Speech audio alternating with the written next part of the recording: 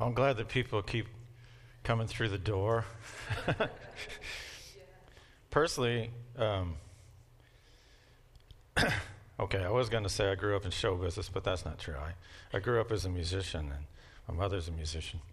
And one of the things we always had a sense of is that you always want to end well, right? So you kind of save your best songs for the last. You've probably seen a lot of concerts where they have the rousing ones, or even they wait for the encore and then they come, but I'm not going to get an encore. So I kind of was looking at this one as where we were going the whole time. It's the logical end of everything. So I'm pleased that anyone is here at all, but especially the faces that I've seen before, and I think you'll get something out of this. There's probably I would not ever want to put slavery and women as a phrase. But there's a reason that they're together. And the reason that I put it together is because, unfortunately, I think the church sort of equated the two in so many ways that it led to the oppression of women. Now, I'm not saying that the church is the only place where oppression of women happen. But I am saying I think it could have done something to change that. It could have challenged it. It had the basis for it. Whereas, why would a culture just naturally change its gender understandings? Where I think Christianity had a lot better reasons to change, if that makes any sense. But they didn't. And similarly, the church didn't really take a stand on slavery. And so I'm going to try to look at this, the connections between the two.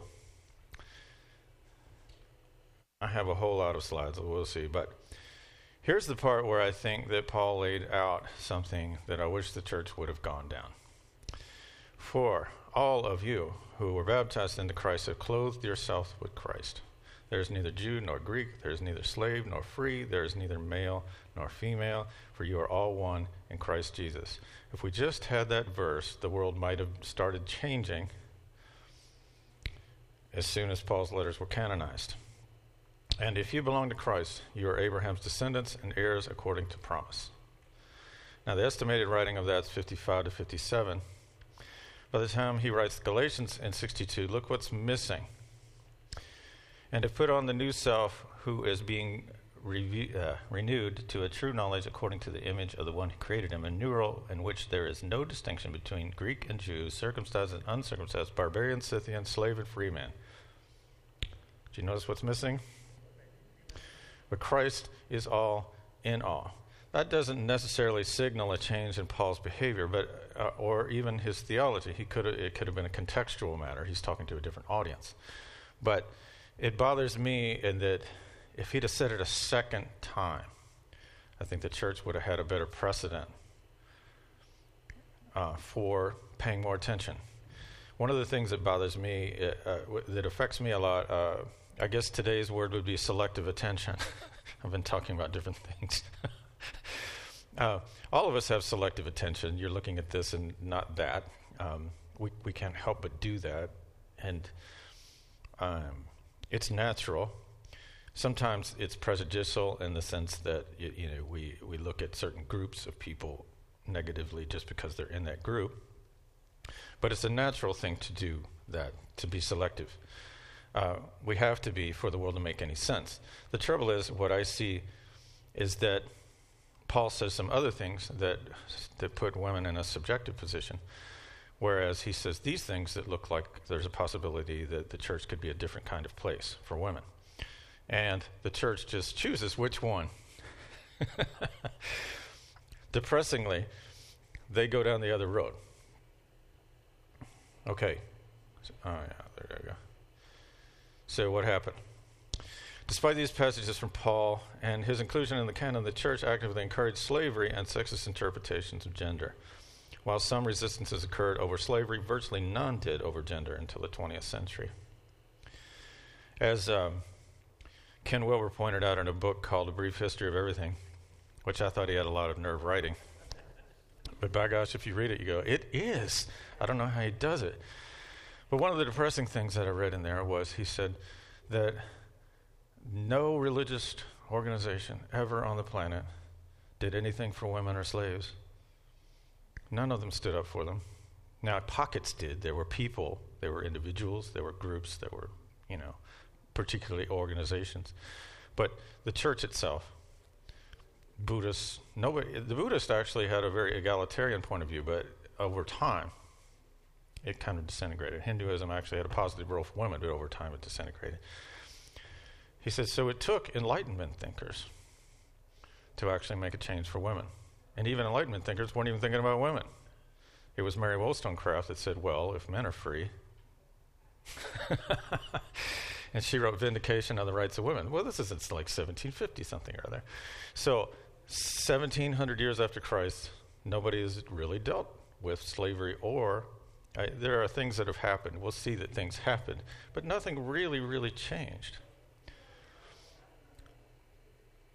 All right, so if we look at slavery in the Bible, I had some students do this one time, see if they could create a case against slavery and a case for slavery, put them in two different groups, based on the Bible.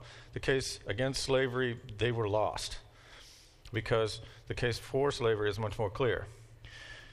In Leviticus, it says, your male and female slaves are to come from the nations around you. From them may you buy slaves. You may even bequeath them to your sons after you receive a possession.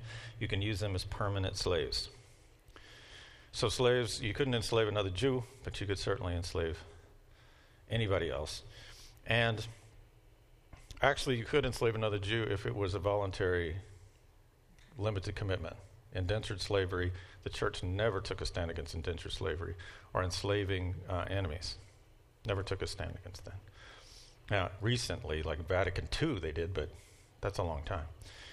All right, so Colossians, slaves, obey your masters in everything. Ephesians 6:5, obey your earthly masters with respect and fear, just as you would obey Christ. Colossians, masters, provide your slaves with what is right and fair, because you have a master in heaven. So there's no active challenge of the idea of slavery. In fact, Paul seems to just kind of take it as a fact of life. And that he tells slaves how to be Christians, and he tells masters how to be Christians, but he doesn't challenge the institution at all. 1 Peter goes along with that. In fact, he almost seems to be quoting Paul. Obey your earthly masters with respect and fear and sincerity of heart, just as you would obey Christ. Now, what I want you to notice is that there's a pattern here that Christ is here, man is here, slave here. It's the same pattern. Christ is here, man is here, woman is here. Yes? The scriptures take the same position. So what I wanted you to notice is that these passages that have to do with slavery exactly mirror the things that are said to women that we'll look at in a minute. Slavery is also a metaphor in the Bible. I didn't quote anything, but the Old Testament talks about you were slaves in Egypt, so do not be a slave again, that sort of thing, the metaphors that they use through Jeremiah, etc. And then in Romans, if you enslave yourself to something, you're slaves of whatever you obey. So whether you're slaves to sin, which leads to death, or obedience, which leads to righteousness. There's also some confusing ways that Paul calls himself a slave of Christ. So there's a master-slave relationship between Jesus and Paul. And when he talks about obedience, sometimes it seems like a master-slave relationship. And you can see it's parallel in these passages. Masters, provide your slave with what is right, because you have a master in heaven. So he's definitely comparing Jesus to a slave master. Not a happy image now, by any means. But Paul calls himself a slave of Christ. Doulos is the word he uses, and it's a voluntary slave. It's not one enslaved because he's an enemy or enslaved because he's a foreigner or whatever. He's a voluntary slave. And they used to wear, voluntary slaves wore an earring. You've probably seen that in movies a lot. They wear a little gold earring. And Paul wore a gold earring to mark himself as a slave of Christ. Now, Augustine, you should be getting tired of Augustine by now. I'm getting tired of the way he was negatively used. It's not to say he didn't say anything positive, but in terms of the things we've been talking about, women and slaves, and not a happy guy to go with. All right. In Christian antiquity, in the Middle Ages, theologians generally followed St. Augustine. even though the town in Florida is called St. Augustine. He called himself Augustine. In holding that although slavery could not be justified under natural law, it was not forbidden by that law. According to Augustine, slavery is not something natural, that is, it did not belong to the original state of the human being. It's a consequence of inequity, adversity, and particularity of war. So guess what it's connected to? If you were here last week, you already know. Original sin. As a consequence, the Roman Catholic Church, up until the modern era, came to accept certain types of slavery as a social consequence of the human condition, connected by some with original sin, but teaching that slaves should be treated humanely and justly. And if somewhere in your brain you're remembering something about the mark of Cain being equated with Africans, that wasn't really thought about until the Mormons, so we're quite a bit off from that idea. Fortunately, not many people in the ancient world made any connections like that. All right. In the age of discovery, the clergy, religious orders, and popes owned slaves. But at that time, Roman Catholic teaching began to turn a little against it on just forms of slavery, so they believed there were just forms of slavery. Indentured servanthood and enslaving enemies, enslaving Muslims, no problem. But they prohibited the enslavement of the recently baptized, culminating in pronouncements by Pope Paul in 1537. Now, we'll look at that again. 1537 is when the church officially took some sort of a stand, which you can see that's right in the middle of the slave trade, and popes after that are going to dismantle it. So, because in the age of discovery more and more Christians owned slaves, then it became more and more problematic. So the papal bulls that followed after that, Dum Diversas and Romanus Pontifex, sanctioned slavery and were used to justify the enslavement of natives and appropriation of their lands. So it just depended on who was pope, really. All right. But at the same time that more and more people were getting enslaved, more and more people were experiencing seeing slaves. So there came about, actually what happened was diseases and things were killing off the native population, so more and more slaves were being brought over. And so more and more people began to question the morality of slavery. So here's what the popes tried to do. Now, I've got to admit, popes probably had a whole lot more power at that time than they do now. A pope puts out something, and it's kind of a wish, isn't it? He doesn't have that much authority. And I'm sure Catholics all over the diaspora are not waiting to see what he has to say. Despite fears, you remember, when Kennedy was being elected president, everybody was afraid of a Catholic president that he'd be under the Pope. So I suppose there are still fears out there somewhere, but at least at this time, the Pope had the power to excommunicate, and most people did not want to be excommunicated. 1435, Pope Eugene IV, I didn't even know there was a Pope Eugene, but my dad would be happy because that was his name. He hated that name, but anyway, he put out a dictum, 1435, condemning the enslavement of peoples in the newly colonized Canary Islands. Pope Paul III also, and he said that this is the one I was talking about, 1537, which was a watershed mark in terms of popes and slavery. Enslavers as allies of the devil, and declared attempts to justify slavery null and void. So a lot of times people brag that the Catholic Church took a stand in 1537. That's 1,537 years late. Just to use the date that we call. I know Jesus wasn't born exactly 0, but I think it was 1,500 years late.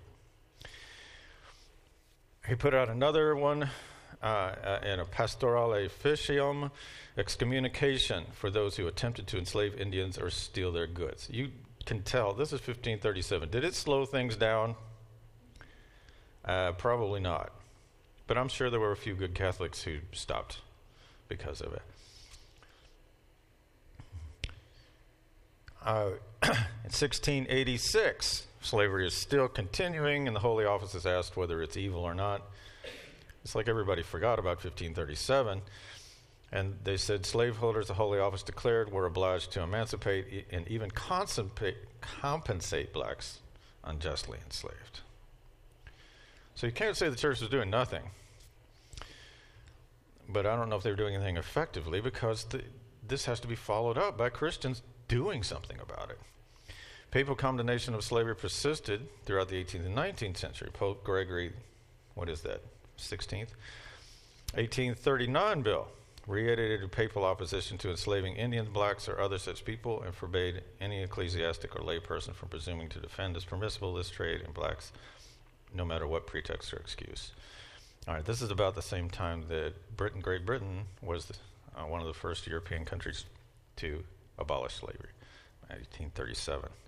So, again, 1837 years too late, and the United States is still a whole war away from getting rid of slavery.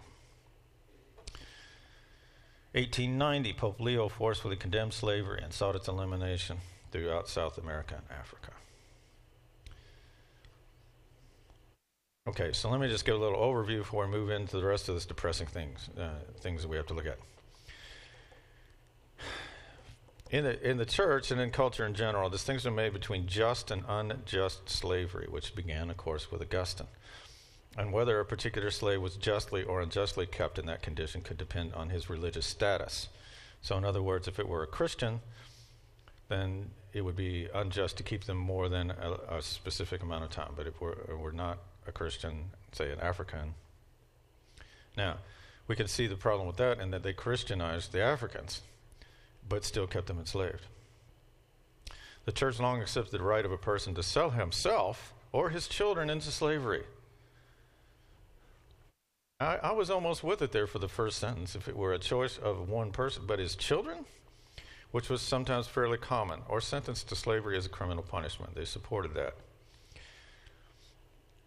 Slavery was long regarded as essentially an issue of secular law, and so they pretty much just let secular authorities take care of it. What's really amazing to me that I found out here is that I didn't know that the church also left marriage mostly to the secular authorities. Did you know that? That's very interesting, because now we think the church has been involved in marriage from the very beginning. It was not. And of course, some elements within the church use scripture to defend slavery, and I thought, just for a kick, what did the Presbyterians do? I summed it up here with same old arguments, almost 2,000 years, an embarrassing moment in Presbyterian history. The Presbyterian church splits into different factions. 1838. Presbyterian church in the U.S. put on, actually, I am proud of them for this, they put on a debate. Whether slavery was right or not, to me, it's not a debate. But, it's a 4-day debate. Is slavery itself sinful? And the relation between a master and slave a sinful relation? Well, we had 2 preachers invited, a guy named Blanchard. The noose of chattelism is around the neck of every slave and brings back every fugitive to the most pious master, not as a man, but as an animal, a chattel, a thing. Thus, slaveholding is degrading men to the level of brutes as completely as the nature of the case will admit. He was opposed by Rice, Reverend Nathaniel Rice. The fact then is clearly established, if language can establish, that God did recognize the relation of master and slave as under the circumstances lawful, and did give express permission to the Jews to purchase slaves from the heathen and hold them. Okay, so his argument was based, of course, on the Leviticus passage and passages in Paul where he talks about masters and slaves. Again, selective perception, isn't it? Nobody ever mentions Paul's statement, in Christ there is no slave nor free. It doesn't come up. So, I think I say that here. So, summary. Because early Christians like Paul and Peter did not take a clear stand against slavery and even wrote more to preserve than challenge it, later Christians, hemmed in by the scriptures and the beliefs from leaders like Augustine, found no scriptural basis for condemning the practice. There's the loophole. Getting back to when I asked my students to do an argument against and an argument for, the argument against is always a theoretical argument based just in Christian idealism, right? That we're all, maybe that one verse, and then the whole idea that everyone is equal in Christ, or that Christ is no respecter of persons, or various verses like that, but they're all principles, Christian principles, but these specific passages seem to undermine all of that. To me, that's problematic in the sense that there's no sense of context. There's no sense of why was Paul saying that then? Does it apply now? And I think that question has to be asked. As long as you take the scriptures as being, as they say, literal, then of course it opens the door for slavery. Resistance could only be made by appeals to natural law and to Christian principles. As a result, the church did little, and what it did was largely ineffective.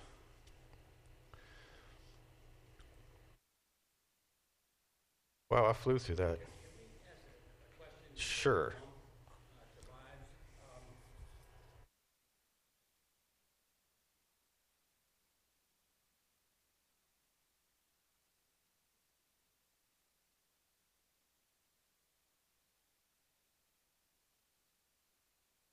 Oh, I still believe if we didn't have an industrial revolution, we'd have never abolished it. I think it had to do with a moral argument, but I don't think the moral argument would have won. I think only the cotton gin and things like that, I think, opened the door. Yeah, I agree. I'm very cynical about that. More needed here than in Great Britain, I think. Yes, they had far less slaves. Now, you said something about when there was... But they eradicated it in all the British Isles. That's the important part.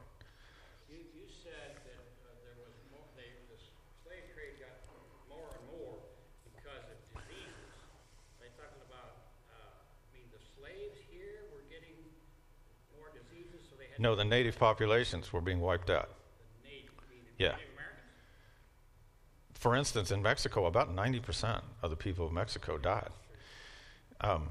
60, 70, 80%. Some islands, 100% of the population was wiped out. So they had to bring in African slaves.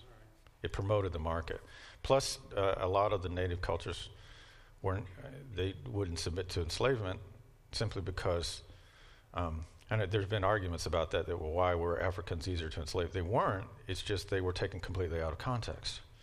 If I'm in my homeland and someone's trying to enslave me, I'm going to undermine that every way I can. And I know where to hide, I know where to go, etc. If you take somebody out of their own country, put them in the South, and where are they going to go? It's hundreds of miles to anywhere else where they're going to get any sympathy. That's a very desperate position. And they don't know that. Right? They don't know if I keep traveling far enough north, except by rumor. Yes. So they don't know for sure. Okay, there was a comment and a question. Did we get to both? Okay. Yeah, in some ways I'm a little cynical. I'm very proud, though, that Great Britain did that. Other countries did as well. But they eradicated it in all of the colonies, which is more significant than eradicating it in England. It wasn't a huge problem in England, but it was throughout, all of their Jamaica. They could have enslaved people in India. They didn't do that. Am I making any sense? Because they outlawed it. So, was it a moral stand? I don't know. I'm cynical about all of that. I think if morality could win, then Paul would have won in the first place, and everyone would have looked right at those passages and said, let's change the world, but they didn't. All right. Now notice how similar these passages are to the passages to slaves. Wives, be subject to your husband as is fitting the Lord. Husbands, love your wives. At least there's love here. But it reminds me a whole lot of when he said, masters, be kind to your slaves because you have a master in heaven. It echoes that. Wives, submit to yourselves to your own husbands as you do to the Lord. 1 Peter, wives, in the same way, submit yourselves to your own husbands, that if any of them do not believe the word, they may be won over. At least there's a slightly different motivation. Now, as the church submits to Christ, so wives should submit to their husbands in everything. So, to me, there's an obvious parallel and a little bit frightening parallel between the Christ master-slave, Christ husband-wife. And one of the excuses I've heard a lot is that this is the world they lived in. Yes? That women submit to their husbands. It's not necessarily the world they lived in. We'll look at that. In fact, in many places of the world, I was a little shocked to find this out. And in Britain, good old Britain. The Celts, they had group marriage, they had flexible marriages, they had trial marriages, they had get to know each other in bed marriages. Europeans all had these different customs of marriage. And it was kind of interesting to find out that they did that. Even the tradition of, in some traditions, you were only married for 11 months of the year. First I heard about this, I'm like, that's not a bad idea. So in May, everybody was free to do whatever, and then you could come back to your wife or whatever. And what I was very surprised to find is that marriage it was invented by and sustained by women, and it wasn't about monogamy. Are you ready for this? It was about keeping your inheritance. Matrimony means the inherited land from your mother's family. Doesn't mean marriage, it means the inherited land. To have and to hold is a contract. Yes, I'm giving you the keys to my land because I need someone to help me take care of it. Husband means housekeeper. Husband. So men were lost unless they got married. They had no access to land. This is before Christianity. All right. Notice that position and responsibilities of the husband parallel those of the master. Oh, I gave a verse, for example. Masters, provide your slaves with what is right and fair because you know you have a master in heaven. Okay. Now, that may sound like I'm being cynical, but the church added it up that way. The church eventually comes to say that a man has certain dependents. You want to know who are the list of dependents? Wives, children, slaves, and idiots. Really? Yes. Where do they get idiots? Well, if you had a child that was mentally handicapped, you had to take care of them. But the list is kind of equal. You know what I'm saying? It's wives, children, and women early on began to see we're not treated any better than children, and perhaps not better even than slaves. All right, so let's look at some of the happier practices that were before this. Neolithic world was matrilineal. And the reason it was matrilineal is pretty obvious. In the earliest cultures, you don't know who the father is necessarily when you're in a tribal group. You can't prove it, yes, unless there are witnesses. But you can certainly prove who the mother is. You have to wait for about 20 months. No blood tests or anything else. And you see, even in Jesus' family, it's matrilineal. And Jesus has the ability to travel anywhere inside of his family, and his aunts and uncles, etc., can take care of him. But we'll get to that in a second. So the matrilineal societies, Spanish culture is still matrilineal, yes? You get your mother's name as well as your father's name? You all know this? Yeah. That's why Spanish people have so many names. Well, they'll say, I'm somebody Gonzalez, blah, blah, blah, blah, blah. Yeah, it's traced through the mother's line. Judaism is still traced through the mother's line. Yes? So some cultures still are matrilineal in that sense. So in the British Isles, it was present to the 9th century in isolated pockets of Europe through the 12th century. Since women were first to farm the land, logically, they were the first owners of it. Remember, we were hunter-gatherer societies. When they began to settle down, guess who was plowing the land while the men were out hunting rabbit or whatever? There you go. Some even say, just as a side note, that women domesticated the dog to protect children. That's why most dogs still will just instinctively protect children. Have you noticed this?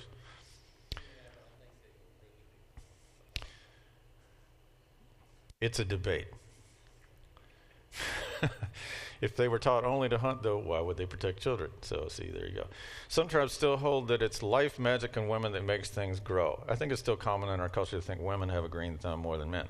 Yes? And it's still kind of traditional to think that women are out gardening, and when men garden, it's kind of like a pleasant surprise. That's just me, but you probably noticed this. I learned recently about a prisoner and a guy in a prison who he stayed sane by taking care of roses. And I thought, you really can't believe he was ever really a criminal, can you? All right, the pagan cults. His wealth went to his daughters and his granddaughters. Pre-Roman Latium. Latium comes from the goddess Lat.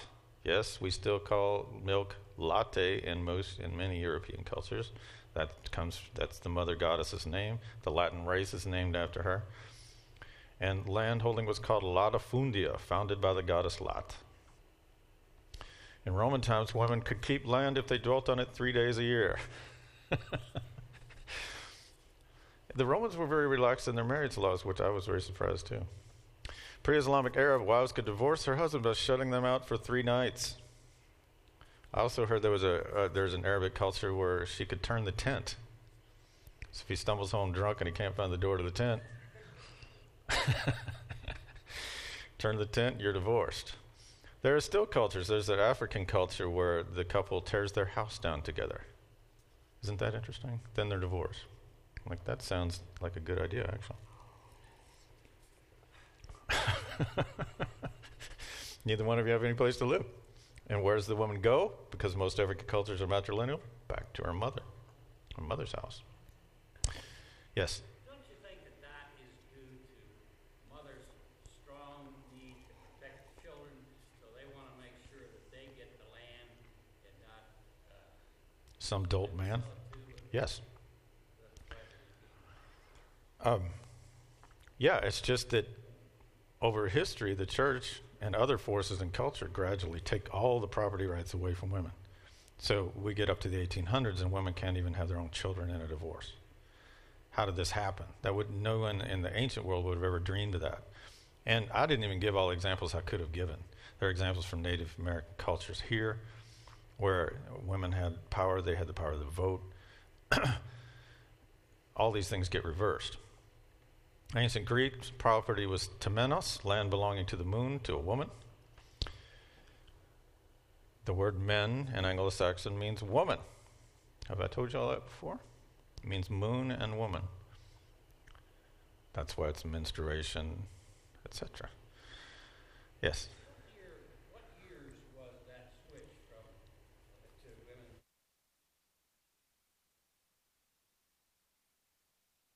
It takes a few thousand years. But we're talking about in Neolithic times, there were goddesses worshipped.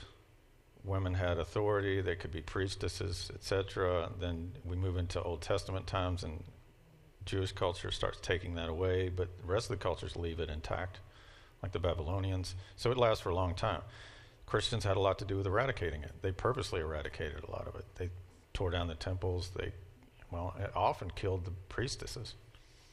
I mean, it's the sad truth of it. They literally, by force, turned it over. So I know my students are all interested in that. Well, if women at one time were more powerful than they are, how do we get into this mess? Well, that's easy to answer. How do we get out of it is harder. But at least to know that it doesn't have to be this way.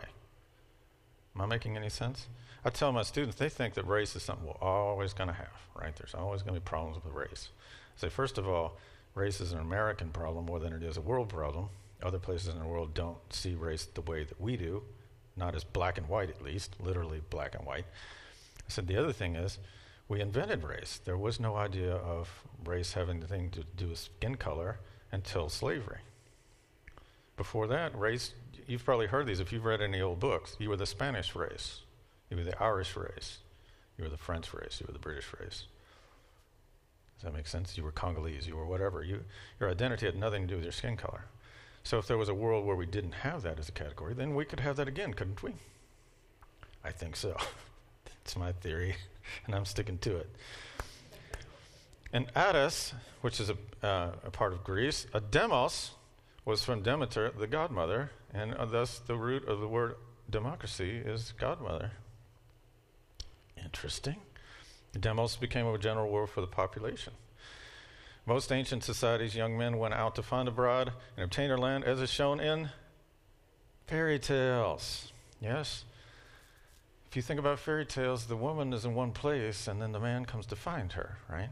Snow White gets found, Cinderella's one. And he actually would get her castle, her land. If you're watching Downton Abbey, there's still some things going on in there, and that there can be a matrilineal as well as a patrimony. Yes, that a woman can inherit the property. So matrimony originally meant the inheritance property from the maternal line. Later on, that stayed in things like the dowry, etc., and gradually diminished. The Old Testament has some evidence of a matrilineal culture. We have to think that Abraham is late Neolithic culture. Then he's still living in a time of matrilineal in the cultures around him. So, what is the thing that Genesis says? A man shall do what? Father and mother and cleave to his wife. Why would he do that? To get her property.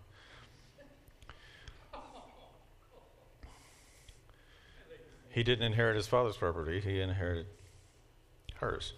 Naomi told her, and you're probably thinking about Abraham already, but you'll see how Abraham had a problem there. He wanted to keep Isaac with him. So he had to pay off, basically, the family to get a wife for Isaac. Normally, Isaac would have had to move there. Naomi told her daughters-in-law to return to whose house? Their mother's house. A marriage agreement removing a woman from her house was against ancient law, so Abraham had to give many gifts to the bride, mother, and brothers to gain Isaac's wife. Also, since it was a matrilineal culture, there was usually a daughter picked to take care of the mother in her old age, which is still a tradition in Spanish culture. They didn't force her to be single, though. In Spanish cultures now, they force her to be single and take care of her mother, which really stinks for that one sister. All right, enabling the men to keep control of the land was the reason for levirate marriage. Because I used to wonder about that. Why marry her off to the nearest brother? I always thought, oh, that's just patriarchy, and it is. But it's also so that they can keep that property, right? His children, the children from the first husband, would be able to keep the property and everything if they keep it in male hands. So it's how we got there, laws like this, that shifted it gradually away from women. All right, church response. This is a quote from one of my sources. She says, the aim of European Christianity was acquisition of property, which meant, and by the way, I would call this churchianity rather than Christianity, but this is what was happening. Of property, which meant overturning pagan systems of matrilineal inheritance. By forcible seizure and warfare, the church managed to acquire fully a third of all the landed property on the continent by the late Middle Ages. Well, look at some of the ways that happens. All right. Despite all of these efforts, in parts of Europe, up to 1,200 women were listed as landowners, and men identified themselves by their mother's clan names. Up to the 10th century, priests married to gain property. I didn't know this one. From about the 5th century on, priests started to marry. And one of the main reasons was the church wasn't giving them enough money. If they married, they could have her money. Yes? Even Muhammad, the reason he had the money to do what he did is because he married a rich woman. Yes? It was matrilineal. Islam, of course, Christianity, all make strides to push it away, but their beginnings are all matrilineal. So, the priests would marry. This happens all the way through the 10th century, and nobody seems to care. Officially, there's a policy that priests should be celibate. Fine. So priests' children were inheriting property and everything else. Until a papal decree in the 10th century ended this practice. Priests had to abandon their wives and sell their children into slavery. Another happy moment in the history of Christianity.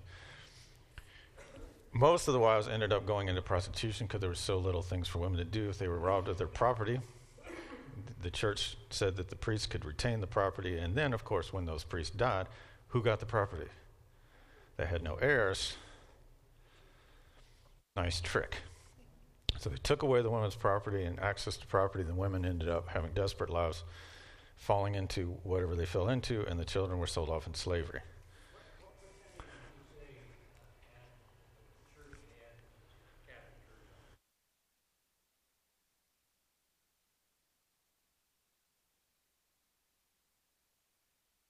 This said about, what did it say? 1/3, 2/3?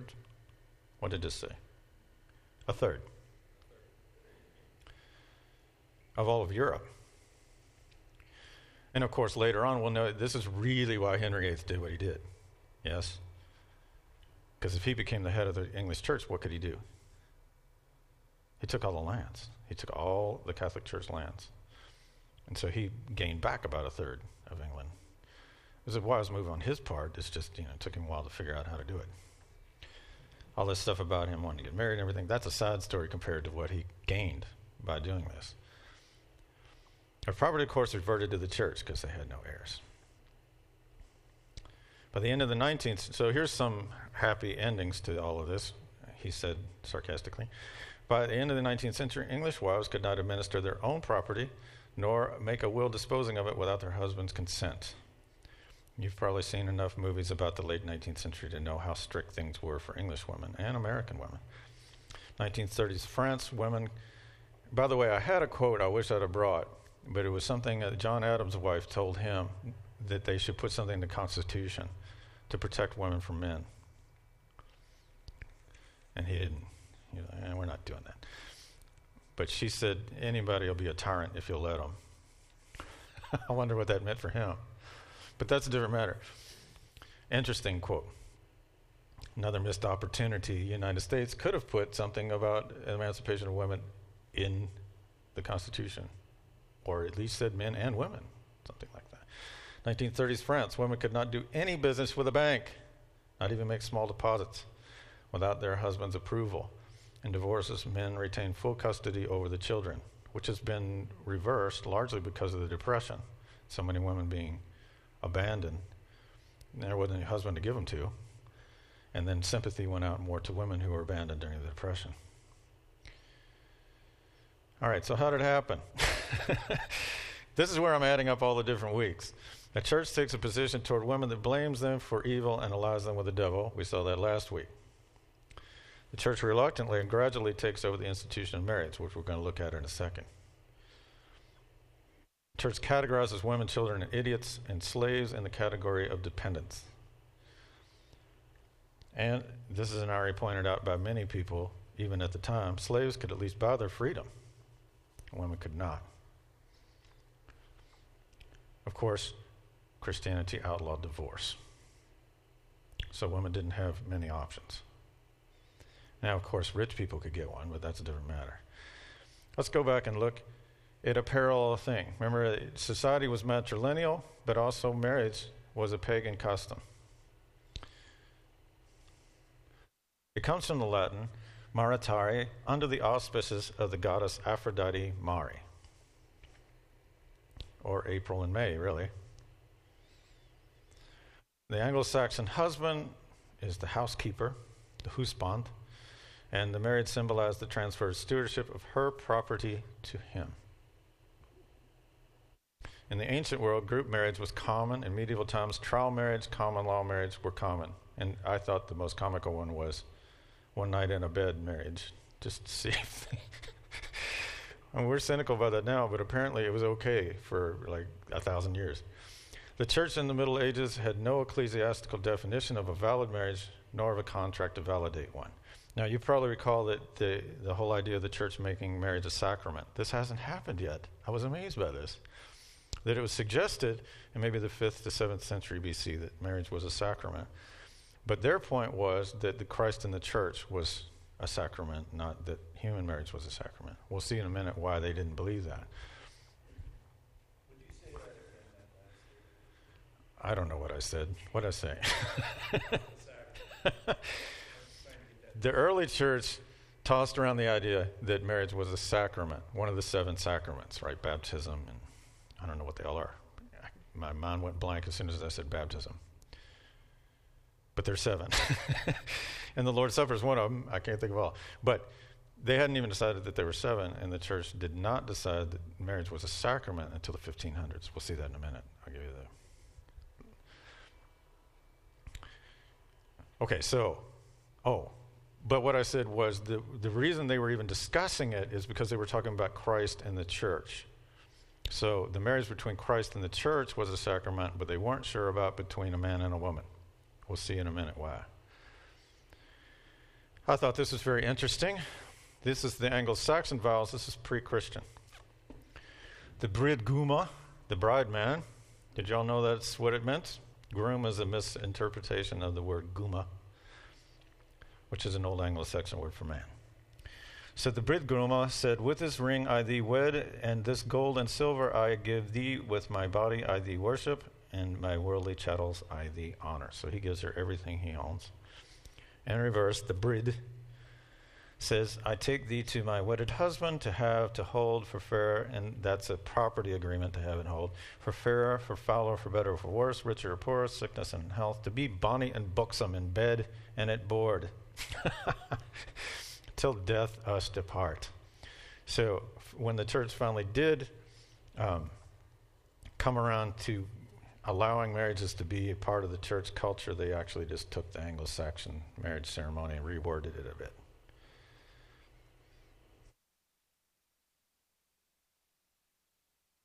But there was no submission in it. Did you see that? She was freely giving, he was freely giving, no submission. Ancient traditions asserted that the male spiritual authority was dependent on marriage. Oh, that's interesting. A hieros gamos, a sexual ritual that plays out a marriage between God and goddess, between the ruler and the land and his goddess. So all cities had a goddess temple, and the king was allied to that goddess. The mandatory husbandship of priests were not allowed contact with deities unless they had wives. This is all over the world, different cultures. An example would be Shiva Parvati from India. Notice that Shiva and Parvati is designed to be one person there. It's a male and a female, the same person, one god. Interestingly, Shiva, the feminine sound in Sanskrit is E, and we still follow that exactly. How many women's names end with E sound? Candy, Terry, Tammy.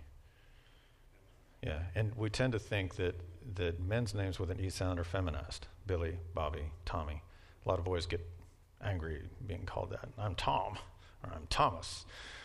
Yes, because we have a sense that E is a girly sound. True? Except in the South, where Billy Boy Bob. Billy Boy Bob.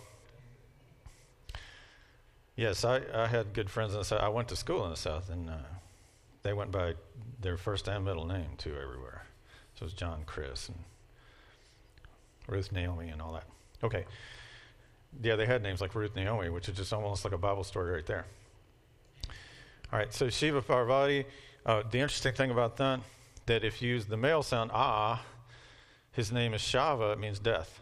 So what it's saying is, without the center, without the female in the center, he is death.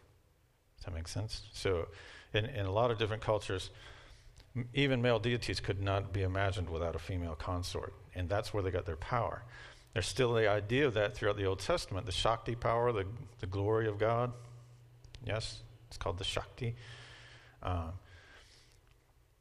That God has to appear in glory. And some people even say the Holy Spirit is sort of filling in that role in the Christian understanding. So early Israelites barred unmarried men from the priesthood. Aaron had a wife, etc. And to this day, you don't have to be married to be a rabbi anymore, I don't think, but they're not let you rest until you get married, I'm pretty sure. True? I'm pretty sure Jewish culture doesn't like the idea of an unmarried rabbi. Christians went down another road. Okay, so Paul said to marry is better than to burn. That's a happy little one there that he said. Contextually, he was talking about the second coming is coming up fast. So anyway, Jesus said, if a man come to me and hate not his father, mother, and wife, and children, and brethren, and sisters, yea, his own life over, he cannot be my disciple. So early Christians valued it if you completely left your family and became a priest or a nun. We probably wouldn't value that today in that same way. Jesus' mother and brothers arrived, standing outside. They sent someone to call him. A crowd was sitting around him, told him, your mother and brothers are outside looking for you. And he says, who are my brother and brothers? He asked, and then he looked at those seated and said, here are my mother and my brothers. Now, I don't understand it this way, but the early church understood that as that Jesus was disavowing his family. I'm looking at he's making a point, but we have to look at it kind of historically. I also want to note that there are arguments observing Jesus' positive treatment of women especially in John and Luke. Paul's respect for women leaders. He speaks of a female apostle in one of his letters. The leadership roles of women in Acts and the epistles. So all arguments have been made that the early church had a different attitude toward women, but these are arguments that have only appeared recently. So they weren't a part of the debate in the church that we're talking about. Christ, he appointed, I think it was John, to take care of it. Selective scripture reading, isn't it? It's over and over. They like look at these and they take them in the most negative light. Jesus is disavowing his family, so you have to disavow your family in order to be a priest or a monk or a nun. It's crazy by my view, but that's the way they looked at it. And back to our church fathers, even more happy stuff. Origen said the true Christian has intercourse with his wife only to have offspring. God has allowed us to marry wives because not everyone is capable of the superior condition, which is to be absolutely pure. See the language there? Do not think that just as the belly is made for food and food for the belly, that in the same way the body is made for intercourse. It was made that it should be a temple to the Lord. Adam had a body in paradise, but in paradise he did not know Eve. Remember, these are the people that said, what's that? Here's another one that said the same thing. You don't have to prove it because everybody just starts quoting these people, right?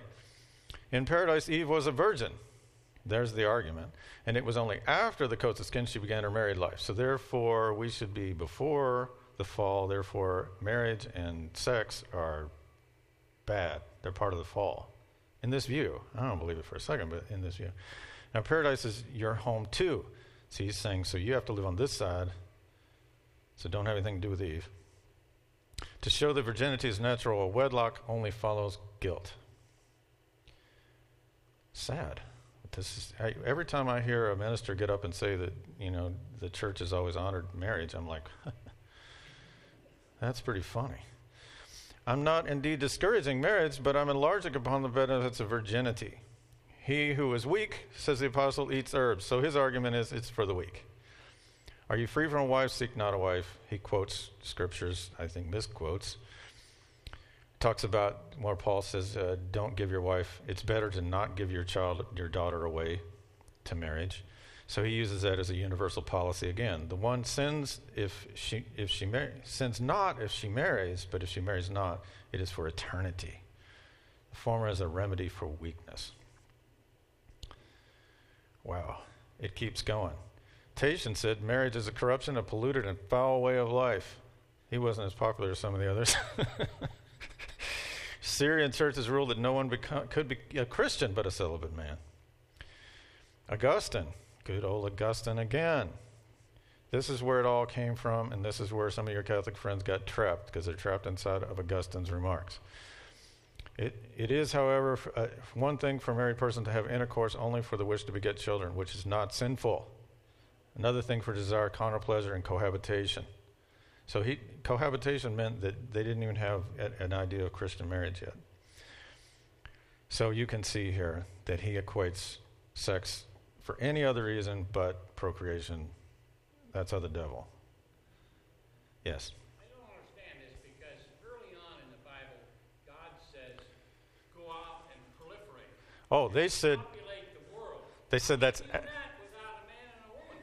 They said that's after the fall. And that the Christian is back in paradise, so they should be virginal. Yes? We only populate the world because one of them made the argument and said if you have children, they'll probably just follow the devil anyway, so you just brought more of the devil into the world. Yeah. Yeah, this whole idea that you're pure if you don't have sexual relations. It is. I've got so many more slides here, but I'm going to try to rush through this. Through the Middle Ages and beyond, because early views the church left marriage mostly to the secular world. Christian marriage was different by degree, not ceremony. Marriages were not usually held in churches. It's changed in 1563. 1563, they declared that a priestly blessing was indispensable for a legal marriage. So 1,500 years too late. When it finally gets involved, it insists on a master-servant relationship, removing the rights and responsibilities women had in previous cultures and common law. Okay, I already mentioned that, so let me move on.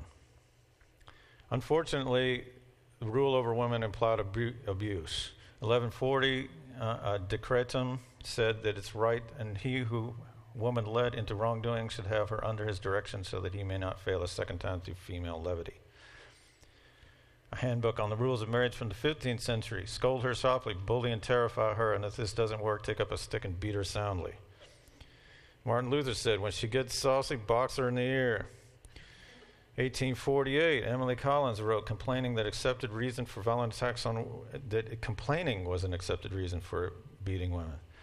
American law upheld the sanctity of the home until 1962, a rule saying that even if a husband was actively beating his wife, you couldn't break in for the sanctity of the home. It was reversed by a sensible judge who said the sanctity of the home has already been violated. As soon as he starts beating her, sanctity of the home's over, and we're going in. Just as a side note, a spinster reversed to a woman in prison to a spin house because she had no money or male protectors. Sometimes the connection between wives and slaves was literal. Sister of President Madison said, we Southern ladies are complimented with the name of wives, but we're only mistresses of the seraglios, the harems. Southern wife referred herself as chief slave of the harem. Thomas Aquinas said, woman is in subjection according to the law of nature, but a slave is not. Holy crud. Okay, a couple more quotes and then I'll try to finish up. 19th century Kentucky suffragist. I'm proud of her because I'm from Kentucky. The ownership of the wife established and perpetuated through the Bible teaching is responsible for the domestic pandemonium and carnival of wife murder which reigns throughout Christendom. In the United States alone, in the 1897th year of the Christian era, 3,482 wives, many with unborn children in their bodies, have been murdered in cold blood by their husbands. The bypaths of ecclesiastical history are fetid with the records of crimes against women, and the half has never been told. One last happy quote. This is from someone in ministries of the United Methodist Church, 1977. The institutional church, either through its blatant sexist theology, which has been based on the subordination of women, or through its silence, blindness, or lack of courage, has allowed itself to be one of the leading actors in continuing tragedy of abuse. All right, now, let me finish up. In the U.S., women obtained the right to vote 20 years after freed male slaves. Doesn't anybody find that a little odd? In both cases, the bulk of the church dragged its feet. Due to reliance on little analyzed history of Scripture interpretation, there are other scriptures. Teaching of the church fathers who were clearly biased against women and marriage and jaded toward the idea of slavery, and a general patriarchal cultural values based on the need to control women and slaves, and just a flat-out desire for property. So let me finish up. Slavery could be easily defended on the basis of selective scriptures. Resistance had to come from a reliance on natural law, Enlightenment ideals concerning the individual liberty, and a general interpretation of Christianity as promoting equality. Women, even now, sexist theology is defended using selective scriptures, just as slavery was defended the same way. Do we rely on arguments similar to those used to defend slavery, or the general principles outlined by Paul? In Christ there is no slave or free, no male or female. And I'm done. Sorry, I ran over just a little bit. Anybody have any questions or anything before you have to rush off to the next service? Yeah. I kind of like this old deal of marrying into land. That would have been handy. But we saw also that can lead to problems too. If a woman doesn't have much land, she's going to get passed over. Thank you very much. You're welcome very much. I've enjoyed being here. I'm glad you said that. I got up this morning thinking, well, at least I'll have my Saturdays again. But I will miss coming here. I like teaching you. It's been a lot of fun.